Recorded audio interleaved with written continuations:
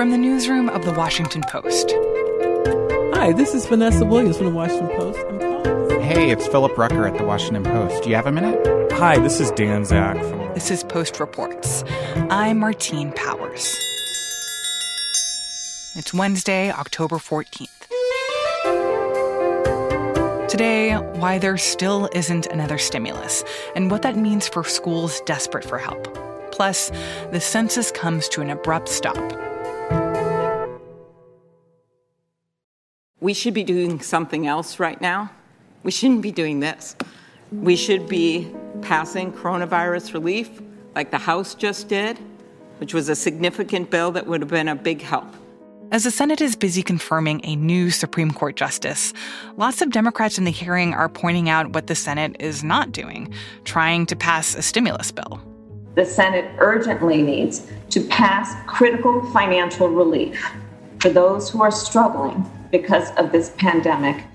Last week, Treasury Secretary Steven Mnuchin, the president's top negotiator in stimulus negotiations with Democrats, announced that the administration was significantly increasing its offer to get a deal to $1.8 trillion they would put on the table. This offer would include $300 billion for states and cities who are struggling with the economic effects of the virus, as well as $400 a week in unemployment benefits for 20 million plus unemployed Americans. The Trump administration's latest offer does include another round of stimulus checks for millions of American families. That's $1,200 per person. The original round of checks included $500 per kid. The latest offer would increase that to $1,000 per kid. Nancy Pelosi has been adamant that the administration's offer is not sufficient. She has in particular pointed to the administration's, what she says, lack of a strategy on national testing. But there are rumblings of dissent among Democrats who say this is a tremendously important offer. And we don't know if, we're going to have this offer after the election. Trump seems to be driven by the desire to get a big deal done that he can take to the people before the election. And if that deal is not on the table after the election, then a lot of people could be hurting. My name is Jeff Stein. I'm the White House economics reporter for The Washington Post. I've been telling, friends who ask about this, I don't want to scare people or sound hysterical, but this is the most nervous I've been since March. It's a really critical and a really kind of scary moment we're in right now. And a lot of people could get hurt if this is not resolved well. And what do we think is Speaker Pelosi's strategy here? Because as you're saying, other Democrats are pointing out to her that, this is still a lot of money. And yes, having a national testing strategy would be very helpful. But at the same time, if this is money that's being offered to help Americans get through this time, it seems like that's a pretty compelling reason to accept it. So what do we think she's trying to get at here? Pelosi's been quite successful at getting the Trump administration to increase its offer and be willing to spend more money in response to the virus. But we're getting to a point now where if she doesn't get a deal before the election, we could be looking at millions of people facing severe cuts to their incomes. In particular, unemployment benefits have already expired. People will not get another round of stimulus checks, and workers in distressed industries, airlines, hotels, restaurants, could be facing severe layoffs, especially as the winter months approach. Yesterday, some of the tensions over whether Pelosi should take a deal spilled out into public view. Pelosi was pushed on her approach in an interview with Wolf Blitzer on CNN, in which she got quite defensive of her strategy. Quote Ro Khanna, a man you know well, and he just said this. He said, people in need can't wait until February. $1.8 trillion is significant and more than twice the Obama stimulus. Make a deal, put the ball in McConnell court. So what do you say to Ro Khanna? What I say to you is, I don't know why you're always an apologist, and many of your colleagues apologize for the Republican position. And Pelosi was very rankled by that suggestion. Ro Khanna, that's nice. That isn't what we're going to do. And there's this really critical period of time after the election, but before the next administration would come in. That's several months. The election is November 3rd. The next president won't be sworn in until January 20th. And there's a lot of concern that Trump would lose interest in any sort of additional federal help for people during that period of time. And that's just when we're expecting to see a huge increase in virus cases and another wave of shutdowns potentially. So that is a really scary period. And if they don't get a deal now, that could mean a lot of hardship for a lot of people. because the chances are much slimmer that any kind of deal would pass between November 3rd and January if Trump were not reelected. Yeah, people are, I think, understandably looking at the president's current push for a deal and thinking that it's at least partially politically motivated.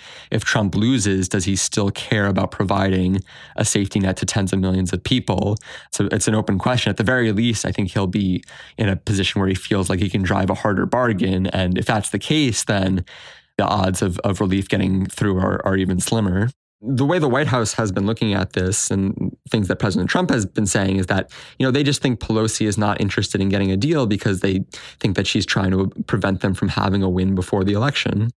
And I'm also curious about where Senate Republicans stand on this, because at least for the last few months, we've been hearing some of their comments about how maybe this is too much money, or maybe, this isn't worth putting the government into more debt just to try to pump this money out to businesses that are struggling. So are they on board with this package? This is one of the things you hear the most frequently from House Democrats when you ask them, why not take the $1.8 trillion? What their answer tends to be is, well, we don't even know if Mitch McConnell is on board. There are, to your point, dozens of Senate Republicans who are skeptical of this deal and who have been critical on it. We reported that there was a private phone call between White House Chief of Staff Mark Meadows, Mnuchin, and the Senate Republican caucus last week, in which a number of Senate Republicans panned this deal completely, said it amounted to a betrayal of sort of longstanding conservative priorities in fighting government expansions. But that said, there are indications that McConnell is at least open to putting it to the floor. McConnell has a number of vulnerable Senate Republicans up in difficult reelection races. And the thinking a lot of Republican strategists that I talk to is that these vulnerable Republicans are going to be in a much worse position if they're part of the body that's rejecting the deal. So that's Cory Gardner in Colorado and Susan Collins in Maine. They might put pressure on McConnell to, pass what the White House wants. And if there's pressure from Democrats and the White House, it's sort of hard to see how McConnell really would stand in the way. It also feels like these negotiations are happening at such a critical time because it does seem like the wheels are starting to fall off the economy. Yes, things were bad early on in the pandemic and things have started to recover, but we've seen a lot of signs that things could be getting worse again. We've already seen the airlines begin to lay off and furlough tens of thousands of workers, and a lot of other similar industries, are really entering dire straits. Disney has announced that it'll lay off thousands of workers. Other, cinema chains have announced thousands of layoffs, and that trend could really accelerate. We have seen an increase in cases in Europe. We have seen a tremendous surge of cases in the Midwest. And it's not rocket science. People are going to be indoors more, and you have the cold weather, and flu season's coming around the corner. And Dr. Fauci has been warning about this scenario for months. I think we're facing a whole lot of trouble. That we could see a real dangerous increase in the winter. We have a baseline of infections now that vary between 40 and 50,000 per day. That's a bad place to be when you're going into the cooler weather of the fall and the colder weather of the winter. The last time we entered our lockdowns, the federal government stepped in with a huge increase in unemployment benefits, a huge subsidy through the form of stimulus checks that reached more than 100 million people. And we're looking at a scenario where we face a similar degree of economic pain, a similar set of closures in affected industries. I mean, what restaurants are going to be open in January? And yet, this time we could see that same economic pain without the federal support that all the studies I've looked at have suggested have really helped a lot of people through that very difficult time. Jeff Stein is the White House economics reporter for The Post.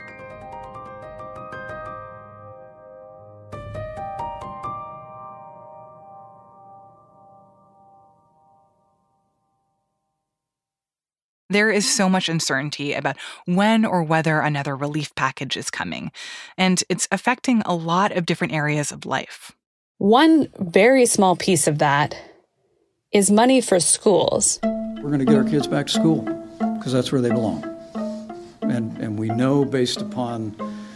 Over the summer, we saw a ton of rhetoric, particularly from the Trump administration, about how important it was to reopen schools. To be clear, the current CARES Act provided $13.3 billion to support education efforts in states in the midst of the pandemic. We're going to work with Congress. We expect there'll be additional support there. But the president's just very serious for all the reasons that we discussed today. Unfortunately, there has not been money that has followed that rhetoric. My name is Mariah Belingit, and I write about young people in schools for The Washington Post. Back in March, right as the pandemic sort of started to take hold and really started to shut down large sectors of our economy, Congress passed over $1 trillion worth of economic emergency relief that included about $13.2 billion for K-12 schools. So a lot of them used this money to buy things like laptops, items that they needed to make this transition. And one of the things that schools were really hoping for was that they could get money before the start of the school year to help them reopen the schools. Obviously, when you reopen schools, in order to mitigate risk, you can't just reopen as you normally would. You need the funding. You can't just say, go back. One of the people I spoke to was Superintendent Austin Buettner, who oversees the second largest school district in the country. We've got to invest in keeping schools safe. We have to replace the filtration systems, provide the PPE, do the virus testing, provide the transportation, whatever the needs are to do it. And so the rhetoric exists to go back to school. Great. Well, thank you. Where's the money? The district hasn't just been helping its own children. It's also been helping the broader community. We've had to chart our own course. We're providing food because nobody else was, not because that's what our mission was. We repurposed from a school lunch program to a community relief effort. In addition to 68 million meals, we provided toys and diapers and books and noise-canceling headphones and computers. Schools have been shelling out quite a bit of money. A lot of them made these purchases working under the assumption that either the state or the federal government would help them out in the end. We do not have the money to sustain this. We're spending reserves which we otherwise have budgeted to spend next year. We're spending them now because we have to. I also spoke to James Lane, who oversees schools in Virginia. Schools have so many needs in responding to the pandemic. And one thing that he told me was that there are some school districts that are delaying reopening because they cannot afford the measures that are really critical for keeping students and staff safe. Many have had to do facility upgrades. Many have had to purchase additional buses.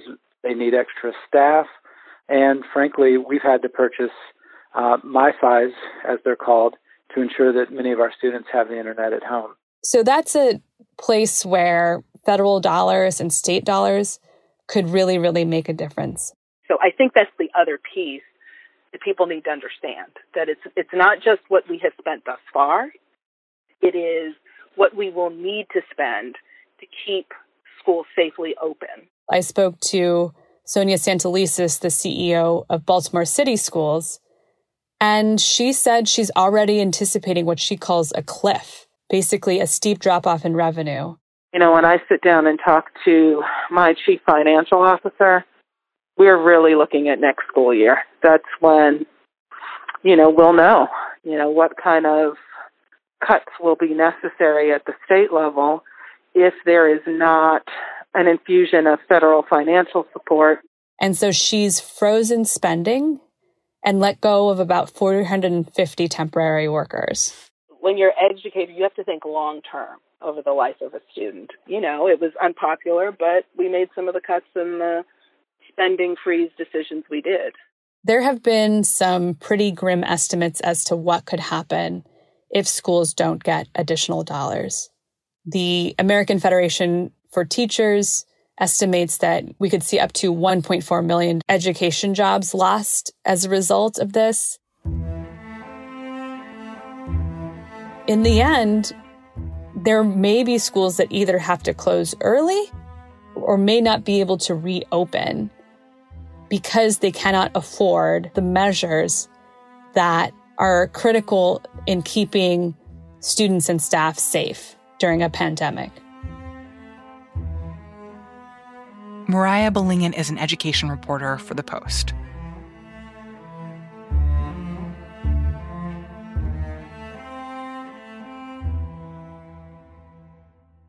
This podcast is sponsored by Monarch Money. Are you saving to reach your financial goals? Reaching those goals isn't just about getting more money, but by managing what you have. And the best way to manage your money? Monarch Money. Monarch Money is a new kind of finance app that's intuitive, powerful, ad-free, and takes the headaches out of budgeting. Try it free when you go to monarchmoney.com/podcast. Monarch puts all your accounts, investments, transactions, and finances at your fingertips. With a complete view of your finances, you'll gain insights on your spending and find new ways to save. Plus, Monarch lets you customize your dashboard, collaborate with your partner, set custom budgets and goals, and track your progress toward them. See why Mint users are turning to Monarch Money and loving it, and why the Wall Street Journal named Monarch Money the best budgeting app overall. Get a 30-day free trial when you go to monarchmoney.com/podcast. That's MONARCH money.com/podcast for your free trial. monarchmoney.com/podcast. On Thursday, the count for the 2020 census will come to an end. The census has become a real political football. It's something usually that's left up to bureaucrats, but this has been a very litigious and tumultuous fight. That's reporter Robert Barnes. He's been covering the Supreme Court order that came out on Tuesday that brings the census count to a very abrupt end. The Supreme Court was acting on an emergency application from the Trump administration. A lower court had said that the census count should continue until October 31st. The administration said that that would make it impossible to meet a December 31st deadline for getting the information to the president. And so it asked the Supreme Court to put a stay on that lower court ruling.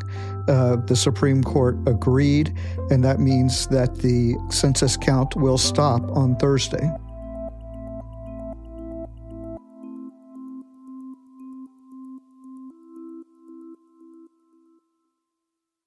So do we have a sense of how many people could be affected by that? Like people who would otherwise have been expected to return the census in the next 2 weeks? It's a little hard to know. The administration says that it has contacted 99.9% of American households.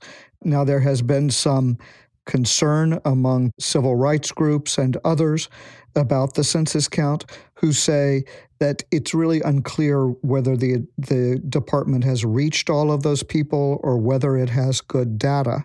And as Justice Sotomayor pointed out, even a fraction of a percent of American households that have not been reached could mean hundreds of thousands of people.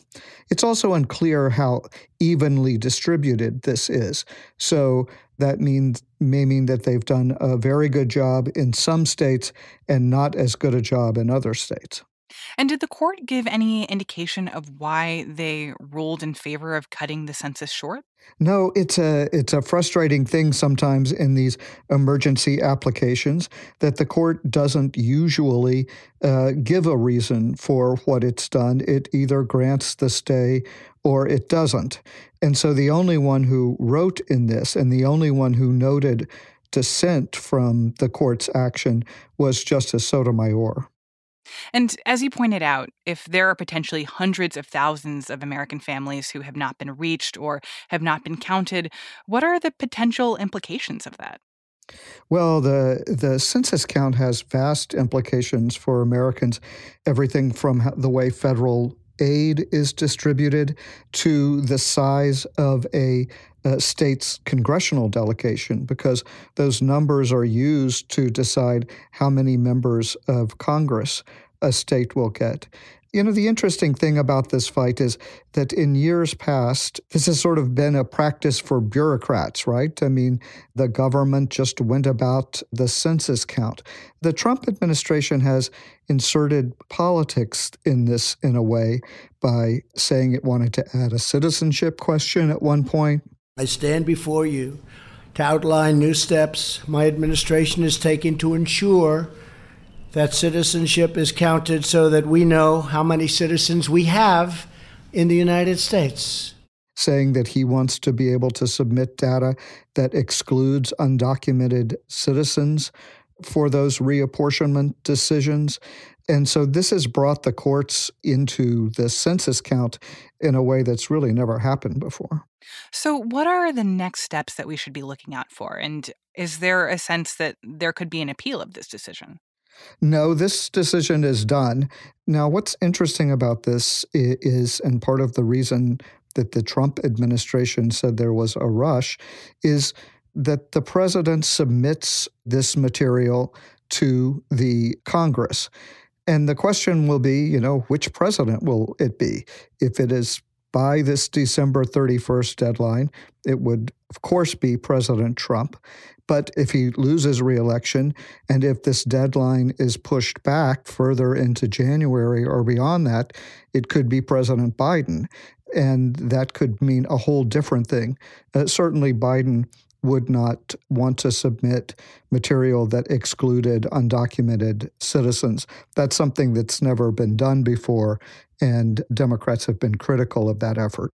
So then, because of the Supreme Court decision and because the census is now being cut off short by a couple of weeks, that could ultimately have implications in not only who gets counted or who gets reached by the census, but actually how we decide to count those people, whether or not they're included in our understanding of who lives in this country.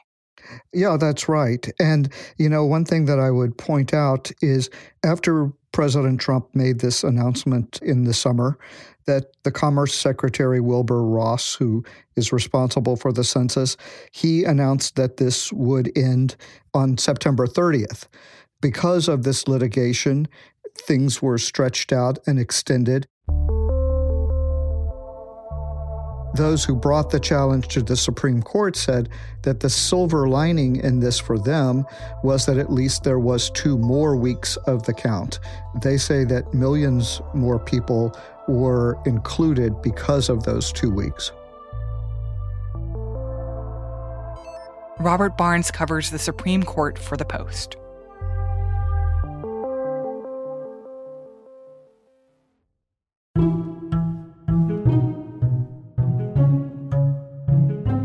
That's it for Post Reports. Thanks for listening. The 2020 election looks really different than any other year. Millions of voters are voting early or voting by mail for the first time, and the rules are changing fast as states figure out how to adjust to the pandemic. If you're having trouble voting, we want to hear from you. The Post is partnering with ProPublica to report on what problems voters are running into as they cast their ballots. Things like very long lines, harassment at the polls, voter ID issues, or inaccurate ballots. These things are really important to hear about. You can text the word VOTE to 81380 to report what you're seeing, and we'll put a link to the tip line in our show notes and at postreports.com. I'm Martine Powers. We'll be back tomorrow with more stories from the Washington Post.